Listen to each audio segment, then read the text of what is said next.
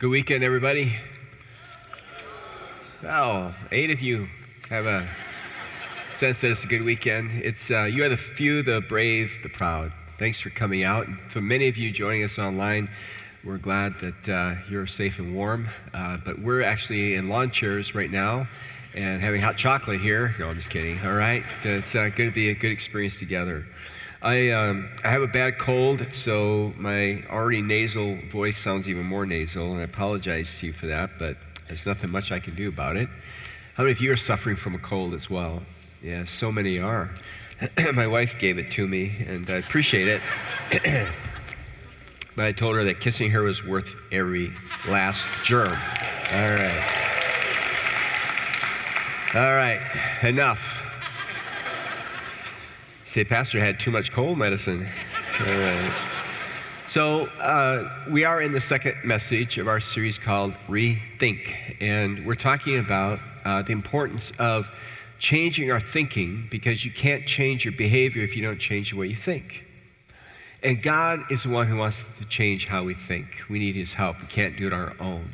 Remember, we started our series in January with resetting a lot of areas in our life. Now it's Rethink, because we're wanting to learn how to live like Jesus, which we can't do on our own.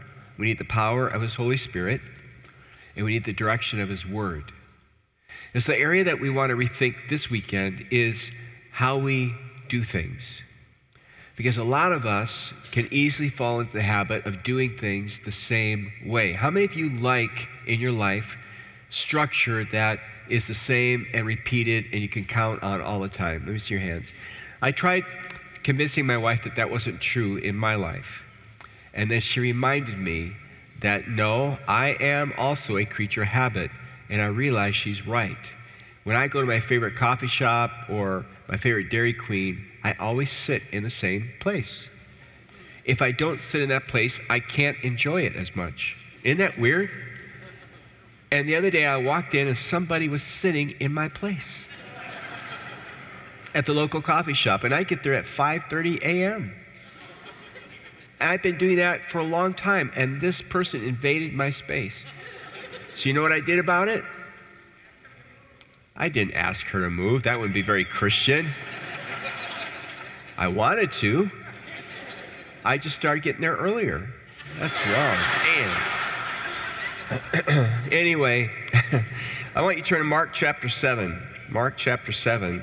We run into a group of characters who are called the Pharisees, who are supposed to be the religious leaders of their day and advancing the cause of God, and they have really gotten stuck in the way that they think. So Mark chapter 7, and let's run into these guys with Jesus. It says, one day, some Pharisees and teachers of religious law arrived from Jerusalem to see Jesus. They noticed that some of His disciples failed to follow the Jewish ritual of hand washing before eating. The Jews, especially the Pharisees, do not eat until they have poured water over their cupped hands, as required by their ancient traditions. In other words, it's not just pouring water over your hands. There's a certain way you have to do it.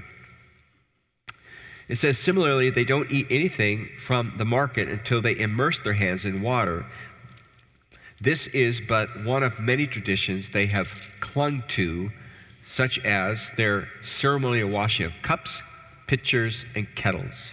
So the Pharisees and teachers of religious law asked Him, why don't your disciples follow our age-old tradition?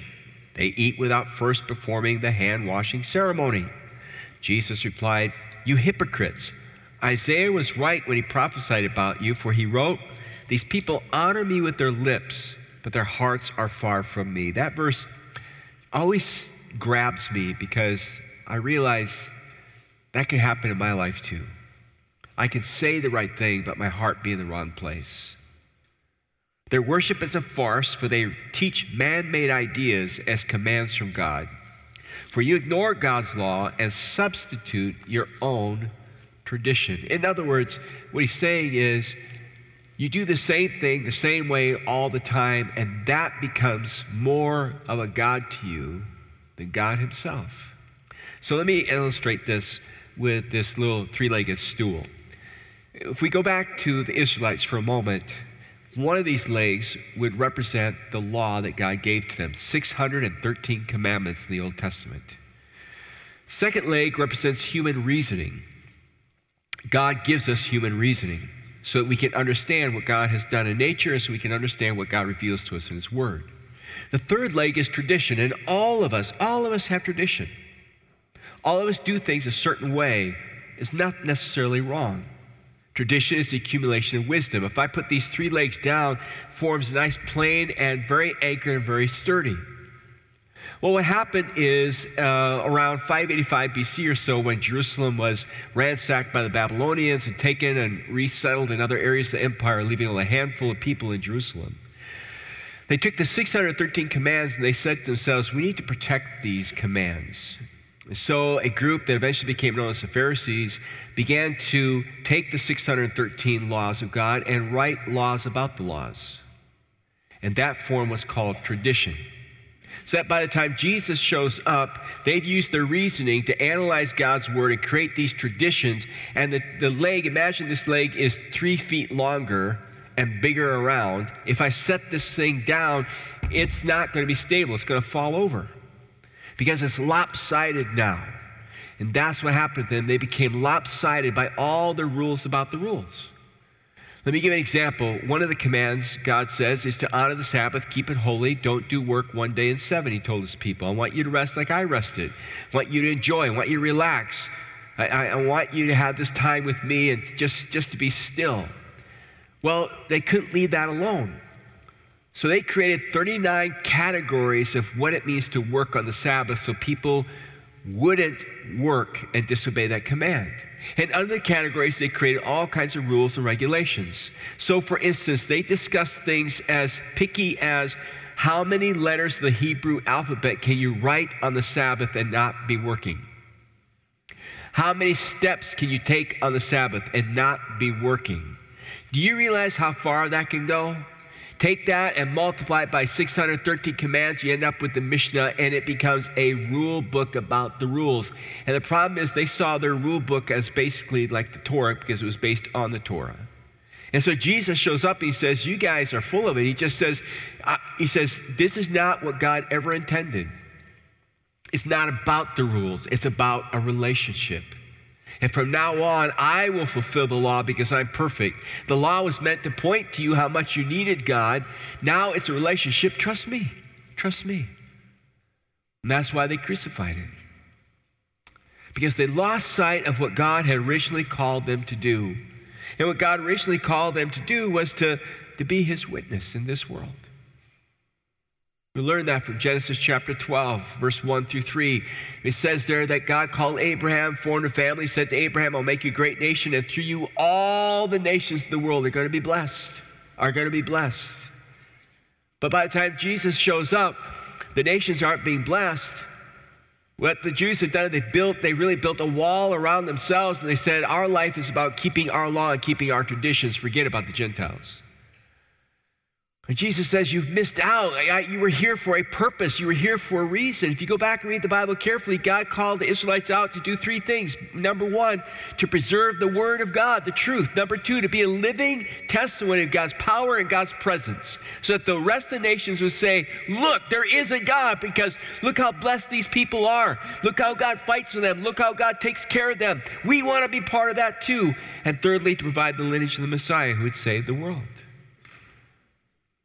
But they lost it all by being focused on themselves, by being focused on rules and regulations. What happened to Israel is they either became legalistic and ritualistic and rule-oriented, or in other instances they compromised with the culture, and you couldn't even tell they were God's people anymore.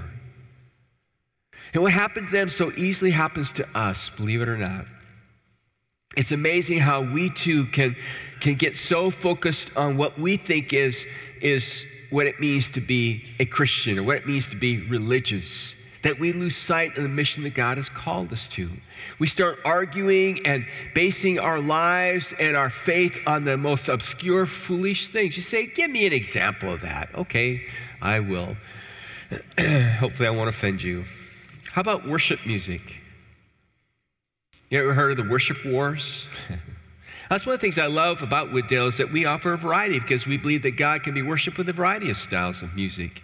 It doesn't have to be just one style. There is no certain style that God has that God goes, now that's my favorite. I think I'll show up to that congregation this weekend.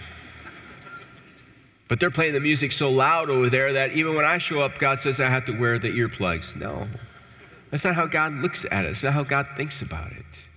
But isn't it amazing, isn't it crazy how we get settled on that and that defines what it means to be a Christian or not a Christian?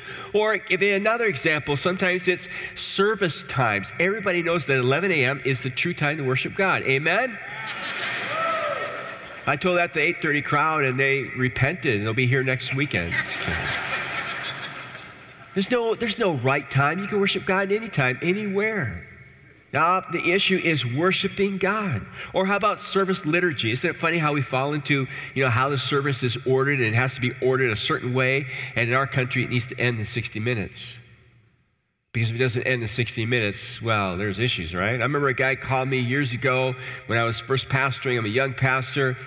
It was Mother's Day. He called me the night before. I can still see his face. He's gone to be with the Lord. And he said to me, Pastor, tomorrow's Mother's Day. I said, I know that. He said, I'm sure you got a special message for the mothers. I said, I do. He said, will you be done by noon because I have an appointment at the restaurant and I want to make sure we get in on time. I said, we'll see. Anyway. Or how about Bible translations? Some people believe that Jesus spoke in King James English, that the Bible was originally given that way. There are churches today that are King James only churches. If you bring a different Bible, you are committing a horrible sin. My dad was attending one, and my dad's a little bit rebellious, and they asked him to preach because they knew he had been a missionary. So he got up and spoke for the NIV. He was never asked to speak again.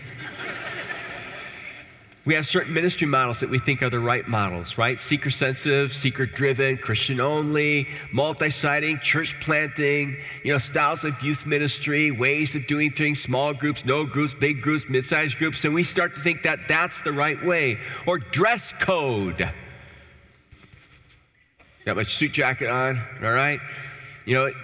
God's particular about how we dress. And so isn't it amazing how we judge each other by how we dress or don't dress? That decides whether we're spiritual or not. Or the right denomination.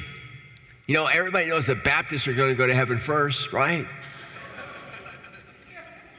I don't have time to tell a joke, but there's one that comes to mind. Anyway, or polity, how we govern our church, deacons or elders, or on it goes. Isn't it amazing? Isn't it amazing what churches split over? What Christians fight over? And I just imagine Jesus showing up and going, what are you guys doing? You've taken this stool and you've taken one of the legs and you made it huge. That's not what my word says. That's not what it's all about. I have called you like I call my people to be on mission for me and to bring the hope of the gospel to a world that desperately needs it. And thank God that throughout the centuries, whether it was Israel or it's the church, he's always kept a faithful remnant to himself. A faithful remnant that don't get caught up in legalism and rigidity and that don't compromise and get on with apathy and look like the culture. But a faithful remnant that have sought to stay true, humbly true before God, not perfect by any means, but have wanted to drive forward with what God's called them to do. And that's one of the things that 5 years ago attracted Marsha and me to come to Wooddale Church. Now, I'm not here to glorify Wooddale Church because you're all a bunch of sinners just like me. We are all a bunch of sinners. But God has done remarkable things in and through the faithful folks of Wooddale Church over 75 years, which we celebrated last year. In fact, Wooddale Church had an impact on my life way before I came here, when I was still a young, struggling pastor in California. Now I'm an old, struggling pastor in Minnesota, but we were in a church. We still have great affection for that church. Some of our dearest friends were made there. But it was a church that had become encumbered by doing things the same way forever. And to break out of that was so hard. Well, Wooddale had a ministry here called Church Next, which we were invited to because I knew somebody who knew somebody. And we showed up here, and I want you to know that that ministry, because of Wooddale's innovative style, that ministry allowed us to break out of a couple of hundred people to about 800 or 900 people at our zenith and see hearts and lives transformed and changed in that community and beyond. So I am very grateful to Wooddale Church. I'm very grateful that our church has been and continues to be, and as long as I have breath, will be anchored on the Word of God. The Word of God will direct us. And we'll use the God-given sense that God has granted to us to understand this Word and live out this Word. And I also appreciate the fact that Wooddale has kept many good and wonderful traditions, but we're not bound by our traditions. We understand the importance of also being relevant and innovative and being willing to make a difference. And whether you're new here or have been here, you've been part of a body of believers that God has been using in a tremendous way. So that brings us to a couple of very important announcements this weekend that I'm very excited about. Before I share those with you, there's a statement, there's a quote by a man named Henry Blackaby who wrote the book Experiencing God. And in that quote, he simply says this, I love this quote, he says, "You cannot stay where you are and go with God." That is so true. You cannot stay where you are and go with God. Have you ever noticed that God is always on the move? He doesn't let the grass grow under his feet. He's just always on the move. Look at Jesus. He's always on the move. Look at the New Testament. What book describes what God does after the resurrection? It's called the book of what? The book of Acts. That just speaks of kinetic energy. That speaks of movement. And the book of Acts isn't finished yet. We're living the book of Acts today. God wants his people to be on the move, but we have to be moving with God and moving in the right direction.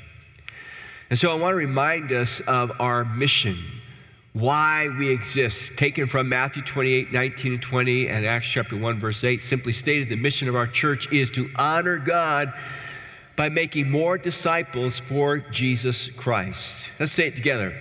To honor God by making more disciples for Jesus Christ. That's why we exist. It has guided this church over the years. Now, once you know what your mission is, then you can talk about your vision, because your vision just simply answers, if we take seriously why we exist, what are we going to become? What are we going to become? And over the years, Wooddale has set out various visions of what it felt God was calling it to become in the next, decade or however long they decided to make that span of time. I mean, one of the great visions was to leave Richfield and come out here to the frontier at that time called Eden Prairie. Can you imagine? In the 80s. It's not a frontier anymore, is it? But that was a risky move. That was a costly move, but we are benefiting from it. And God was with those leaders and with those faithful folks. And some of you were part of that. What a vision. To say we're not just going to stay where we are and do things the way we've always been doing it. We're going to get ahead of the curve and make a difference. And God has used this church profoundly. God gave this church a vision for a while to plant churches. And some of those churches that have been planted have planted more churches. So we're grandparents. Great-grandparents, because God has been faithful to that vision. I could list many other kinds of ministries that God has blessed and used, both locally and globally, because of the faithfulness of this congregation. So in 2015, we decided that it was time to take seriously our mission and ask God, what do you want to do? And we said for the next 7 years. And we came up with Vision 22. And so Vision 22, based on the year 2022, is to impart the hope of the gospel to 700,000 people here, near, and far, and create a clear pathway to spiritual maturity. That's what we want to be about. And underneath that came certain goals and certain strategies that we would pursue. And that's what our heart has been all about. Well, here's the good news. Obviously, God was in that vision, and he has blessed that vision because we have seen God do amazing things here. Just to recap some of the things that God has done as a result of that, we brought our children's ministry upstairs. We renovated that area so as parents walked in, they would see a safe, clean, innovative area for their kids, and God's blessing our children's ministry. We reinvented things and redid the gym so our junior high ministry would have a spot where they could have fun and worship God and be relevant, and it would fit to their space and their interests. In our high school ministry, we gave them the great room and did some major upgrades over there as well. We did the cafe over here. We prepared the house to be relevant to our community. And our preschool and all these ministries are growing wonderfully with their leaders and their students. We're excited about that. We relaunched the Edina campus, which had hardly any kids, and now you trip over the kids. And now there's a thriving youth ministry that's beginning to grow over there, and it's exciting what God is doing at Edina. We launched the Loring Park campus, and God's doing amazing things there as well. We hired a discipleship pastor, and Brian, who spoke last weekend and did a great job, has refocused us to make sure that while we want to grow wide and reach more people, we grow deep in our roots and our faith and our understanding of God, whether it's Sunday school, small groups, mid-sized groups, or one-to-one discipleship, or any of the other myriad of ministries like Celebrate Recovery that takes place here at this particular campus and our other campuses as well. So God has done so much that we began to realize, we've pretty much accomplished everything we said we were going to set out and do. We said we wanted to plant between 4,000 to 6,000 churches by the year 2022. We're already nearly at 5,000 churches, and it's only 2019. And we thought to ourselves, what do? Do we just kind of sit back and coast and relax and say, wow, look how God has been faithful and we've all done a great job, and commit idolatry? Because when you stand still, it's what you always end up doing. Israel wanted to get in the land, and when they got in the land, what did they do? They committed idolatry right away. To this very day, they commit idolatry with that land. We can commit idolatry with our facilities. We can commit idolatry with our ministries. We can commit idolatry with the way we've always done things, or we can be ready to move with God. And so we feel like God has called us to move, to accelerate Vision 22. And so I spoke to our campus pastors at all three campuses, and I said, I want you to form 3 teams. And I said, I want you to go out in our communities, and I'll join you. Let's ask our community, what are the needs? Where do you feel the most hopeless? We talked to mayors and principals and other officials and constituents and business folks and found out what are the needs in Eden Prairie, Edina, and the Loring Park vicinity. We got this massive list. We began asking ourselves, where there's hopelessness, where could we come in and bring hope? And by the way, you'd be shocked and surprised. In the affluent communities like Edina, Eden Prairie, Minnetonka, etc., there's some real hopelessness. It's just masked over a lot of times, but it's there. How can we meet those needs? We began talking about what that would look like, and a phrase came to my mind, which I've had in my heart and mind for many years, way before I came here. And I just realized, I think this is why God gave me this phrase so many years ago. I thought to myself, what if Wooddale were to become, in each of our communities, and wherever God would take us, what if we became epicenters of irresistible hope? What if we were known as an epicenter of irresistible hope? That sounds like Jesus, doesn't it?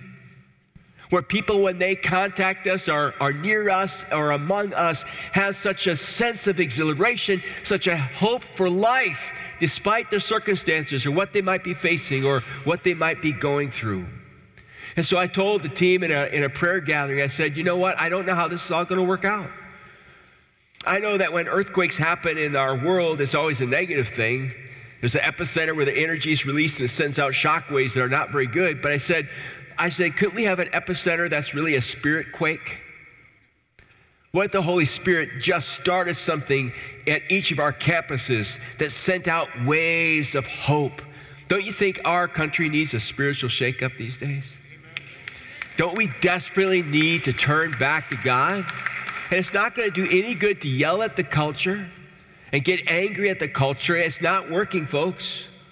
What the culture is still waiting for, and I think what God is waiting for, is some of his followers who are authentic followers to just show up and do the gospel. Speak it and do it and live it. God will then draw people in because of the power of that witness.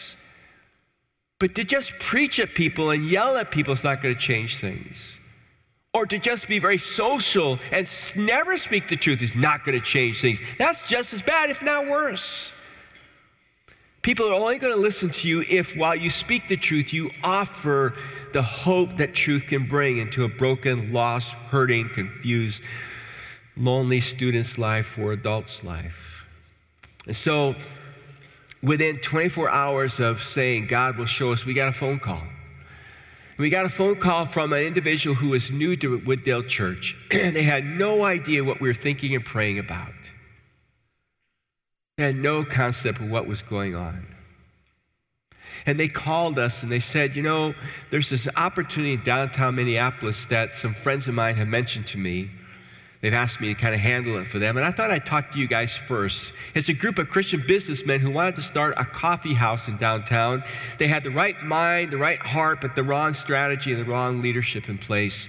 They don't want to just give the assets of the equipment that they have away and give up the lease space. They'd like a ministry like Wooddale to take it over. Would you think about it? Then all of a sudden I went back to our vision statement and that word hope is popped out. It's like, yeah, this could be an innovative, unique way of bringing hope. Wooddale's done innovative, unique things before, like moving out here, planting churches, multi-siting. What if our first epicenter of hope is in downtown Minneapolis?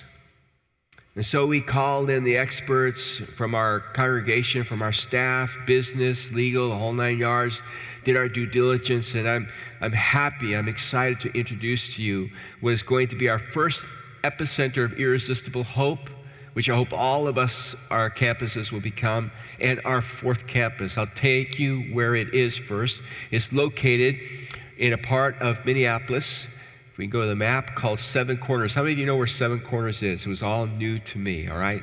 It was all new to me. Why is God taking what's been a suburban church downtown? We're already in Loring Park. Well, God just loves to mess with you, doesn't he? Doesn't like to do things that are predictable, so you stay dependent on him. And so God, we believe, is leading us to Seven Corners, and he's leading us to an intersection of three of the U of M's graduate schools. By the way, Wooddale, for many years before I ever came, wanted to do something impactful at the U of M because many of you have been there. And so God took us down there, and we are leasing space, and we're going to have a coffee shop. We'll call it Seven Corners Coffee for now. Above us are 500 graduate residences. Across the street are 500 graduate residences. Within a 5-minute walk of the law school, within a 5-minute walk of Humphrey School of Public Affairs, and within a 5-minute walk of Carlson School of Management. We are going to go into that community and become Jesus to those graduate students. There are about 3,000 graduate students in those three schools, of which 542 are foreign students. When I started thinking about that, praying about that, my heart started to beat really fast. And I began to think, this is where the Apostle Paul would come. Read the book of Acts. Paul would go to places like Athens. He would go to some place like Rome. He would go to some place like Ephesus because it was a crossroads of thinking, intellectualism. It was a crossroads of commerce. It was a crossroads politically speaking. And Paul sowed the gospel there, and as converts were made, he would disciple them, and then they would leave because they were crossroads from all over the Roman Empire. They would leave those big cities, those philosophical, intellectual, religious centers. They would go back into their towns like Colossae and Derbe and Lystra and others, and there they would plant churches. And there the gospel would be exported. I want you to get this vision with me. You and I, by God's grace, have this massive responsibility to be at the corner of these graduate schools where we have the opportunity with residences living above us, 500 above us, 500 across the street from us. We have the ability to influence the next leaders of the world, the next leaders of business, of policy, and of legal institutions of the world. If those foreign students are touched by Christ and go back to their countries where we may never be able to go as believers, what is it God could do with them and through them? Do you see how strategic this is? You see the possibility of this? I'm excited about it. Make a difference. And you never know what you say these things. Last night I had a lady at our Saturday night service who came down and said, I'm a professor at one of the graduate schools. I've been praying for something like this for 23 years. Last service I had a young couple came up to me and said, you are so right. We both went to one of those graduate schools. My husband and I, we met there and we got saved there because somebody mentored us while we were there. She said, I'm so excited about this. So our intention is to open by late July, so we have the incoming students, to fully renovate it. We're looking for a campus pastor who's uniquely qualified for that type of culture, to reach that culture for Christ. We're looking for a director of coffee to run the business. We think within 2 years it'll be self-sustaining just in the business. We found out in our research that graduate students are the ones who pay the most for coffee and tea. They love high-priced coffee and tea. True, that's market research. Isn't that amazing? There goes your tuition. We anticipate holding seminars in this setting, inviting in world-class thinkers like Ravi Zacharias, Tim Keller, Nancy Pearcey, and others to present a Christian worldview, not to cause antagonism, but to have honest discussion. We anticipate that this will be a place where some of you who have background in business and in legal issues and politics can go down and mentor these students. Do you know that students in law school are the least mentored and yet desire it? I don't know if you're aware that a lot of these students are looking for somebody to mentor them, help guide their dreams. They feel lost down there, especially the foreign students. And for you to be able to go down there, have a cup of coffee, and just share your real life experience in politics or in business or in policies or whatever it is, that may lead to an opportunity to share Christ with them. And then we hope on the weekends to close it down for an hour or two and just host a worship service there, like we do at our multi-sites, and believe that God will do great and mighty things as a result of that. So that's one of the big announcements.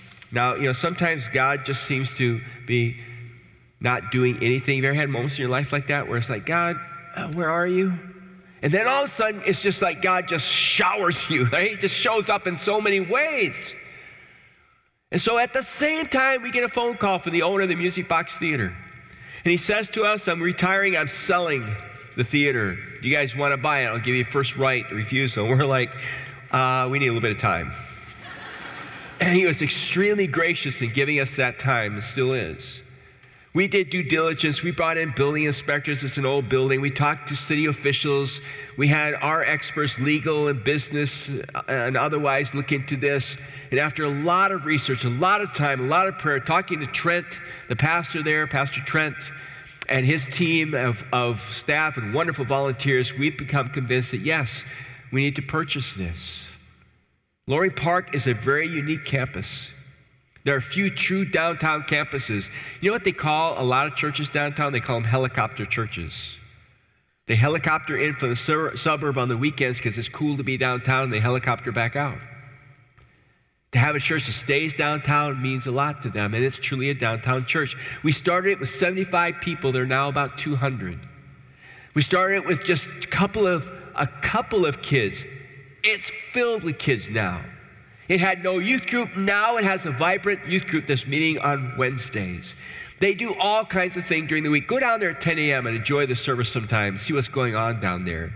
But during the week, they have recovery ministry, small groups, in league with Steiger Ministries, which is their global partner that reaches the secular culture. We offer concerts down there and dramatic events. We do youth events. We help provide food for those who are needy and struggling. It is a beautiful mixture of color down there. It's a beautiful mixture of people from all kinds of social and economic backgrounds. It is truly what feels to me like an Acts community. It's making a difference. I got a letter, it came in 2 weeks ago, it's addressed to this campus. It is really addressed to you, and I will read it to you. Timing could not have been better. That's how God works. This individual wrote to us here, and he said, I walked in the door of your downtown church a few months ago for the first time. A friendly staff member welcomed me inside. I immediately felt comfortable with the vibe. I like that. The building has commercial theater feel, which I enjoy very much. It was very unlike a typical church. So glad we're not stuck with having to do things the same way all the time, everywhere. Then he writes, I love the pastor. I'm sure he meant Pastor Trent. The worship, the building, and everything about the downtown campus. Now here, this is to you. This part's to you. He said, this must sound crazy, but every time I am worshiping, I literally look around the theater and think about if the members in the suburbs who gave money to make this place happen know how much I personally appreciate this place. That is why I wrote this letter today. This letter is to thank anyone who has given to Christ with a grateful heart, but has never been to the downtown campus. You have made a difference. Thank you very much, 2 exclamation marks. Myself and many homeless people that have very little to give appreciate you. Isn't that beautiful? I mean, I can honestly tell you that that letter is just one of dozens of examples at Loring Park. But listen carefully, not just Loring Park. Every week, we're seeing an increase here at our Eden Prairie campus of men and women whose lives are being touched and blessed because of your generosity and ministry of this church. Now, we can't purchase that building without your approval. It requires the approval of membership. And so on March 11th, you'll have time and opportunity to vote on that. And before March 11th, for the next 4 weeks, we are going to give you every opportunity to ask questions, investigate the details, give your input so we make these decisions together. But as we were thinking about this, we thought to ourselves, you know what? We've got this long-term debt that we've had for a long time. Wouldn't it be awesome if we could pay off our debt and be debt-free? And from just now on, as we move into the future, avoid long-term debt and be agile? We realized if we could pay off our long-term debt, it would free up money for us to do in other ministries of hope. One of the exciting ministries that God is doing, and we don't hear much about it, and I'm going to make sure we start hearing more about it, are our microsites. We go into senior adult living centers. We're in 4, and there's about 2 or 3 that are asking us to come. We can't keep pace with it. We offer our services with closed captioning for the residences and their families who stay and watch. It is a growing, thriving ministry. We're getting the message out to a group that's oftentimes forgotten. And so desperately needs to hear the hope or be encouraged with the hope that they already know. In addition to that, there's just some housekeeping that we need to take care of at Edina and here at Eden Prairie. So I know what all of you are wondering at this point, and that what you're wondering is how much it will cost. Am I right? Some of you are here saying, man, that's my first time at your church. I didn't want to come hear something like this. I'm sorry, but we're a family. We're moving forward with what God's calling us to do. And if I were looking for a new church, I'd want to be at a church that's making something happen. So I think hopefully this is an encouragement. If you're wanting to be part of a church that's on the move and changing hearts and lives, we'd love to have you be with us, because that's what God is doing. And there's always a cost to following Christ. At least we don't have to give our very lives like so many people do. But we are asking you to consider these things to accelerate Vision 22. Number one, it's going to cost us about $600,000 for this new coffee house, fully renovated, ready to go, get our staff in place so it's ready to go for the next 1.5 years. And we believe in 2 years it will be self-supporting. We believe that's the direction of future multi-sites. How do we do them so they can operate in a way that produces an income of self-support? Number 2, purchase the music box, $1.95 million. Number 3, reallocation of our debt services. Pay off the 1.65 and start using that money for ministry. Number 4, plant 8,000 to 12,000 churches in Asia by 2022. Now, we started out with our initiative to plant 4 to 6 by 2022. I told you we're about 5, and it's only 2019. We've spent about $1 million. It costs us between $300 and $350 to start a church that's going to take care of widows and orphans. It has 10 unrelated families, and we have high accountability through our partnership with TTI. Do we just stop now? Do we just stop and say, okay, we did it, we're done? Or do we say, let's double our efforts? I say, let's double our efforts. I say, rather than saying, look, 36,000 people came to Christ, at the end of 2022, we have 12,000 churches and 100,000 people have come to Christ. And orphans and widows and girls being taken out of the sex trade. It's the best dollar you'll ever spend. And we have the proof of it. We have the proof of it. And then yes, we need to do some innovative things. God's doing some interesting things at Edina. You should go visit there. Kids are growing. The youth group there is beginning to really grow. They had a recent event with over 70 kids there. We got a campus, we have a youth pastor there now that's full-time dedicated there and working. Things are exciting over there, but they need their gym renovated, just like our junior high had theirs. Their upstairs space desperately needs some help. They need some AV equipment and some work done there. This campus, God's doing a tremendous thing. We're about to host Treehouse Ministry here. do some things with Teen Challenge here. Our preschool is growing. Our children youth ministry is expanding. So we got some major things that need to be taken care of here. Upgrades that need to be made. Renovations that need to be done. Marcia and I were recently at a mega church. And we're sitting in the audience, and we know what that church used to be at some point in time, one of the leading churches in this area, beautiful building. We sat there, it's gone through some hard times. We looked around, the carpet is stained and torn, the walls are dirty, cobwebs are everywhere. It looks tired, it just looks like everybody kind of gave up, and you can just tell it's run down. If you're a new person, you walk in, you just sit there and you go, that's not relevant, that's not ministering to me where I'm at. We want to make sure we continue with our renovation here. Continue to present ourselves in such a way that tells the community there's space here for you. We're relevant, but we're not extravagant. We're trying to make a difference. We want you to be in community with us so it serves the community and it serves us. You add it all up, we're looking at about $7.4 million. We wouldn't come and ask you for that if we didn't go to our leaders first. And so we went to about 100 of them and said, they represent what I would call 100 giving units, and said, would you commit to this campaign? Marcia and I are included in that group. And when we walked away and asked them for a 2-year commitment, our leader said, we'll commit $2.1 million, and the millions come in already. That leaves for us, it leaves the rest of us to raise $5.3 million. Do you know how you eat an elephant? One bite at a time, right? If you're sitting there looking at that, you're thinking about yourself, you're going, there's no way that's going to happen. That's because you're thinking about yourself. If all of us take a bite of this, we should be able to exceed that. We should be able to exceed that and accomplish even more. See, it's numbers, it's dollars, but that's how you accelerate the vision. The vision will be accomplished to the degree we are willing to sacrifice. So for the next 4 weeks, we're going to do a massive download so you have all the information you could possibly want for this campaign. When you walk out today, you're going to receive this packet. And when you receive this, it's going to summarize everything I said up here with the numbers. It's going to give you, most importantly, some ways to specifically pray. And it's going to tell you where all the informational meetings are going to be and when they're going to be. Beginning next weekend, part of the chapel will be devoted to our vision room. There'll always be a staff member, a leader in there to answer your questions. There'll be a little card for you to take and begin to pray about what God would have you give if this is what God has for us. So that on March 11th, the membership of our church can vote on whether to purchase the Music Box Theater or not. And so that you can also vote at the same time to affirm this campaign, which you're already in the process of praying about. Now, we have good faith that you will affirm it. Say, well, what if we don't? That's fine with me. I'm going to trust that God's going to speak to you and God's going to work through you. And then on the 16th and 17th, we'll collect your commitments. And sometime after Easter, we'll announce. And we will only spend what is committed to. Won't go beyond that.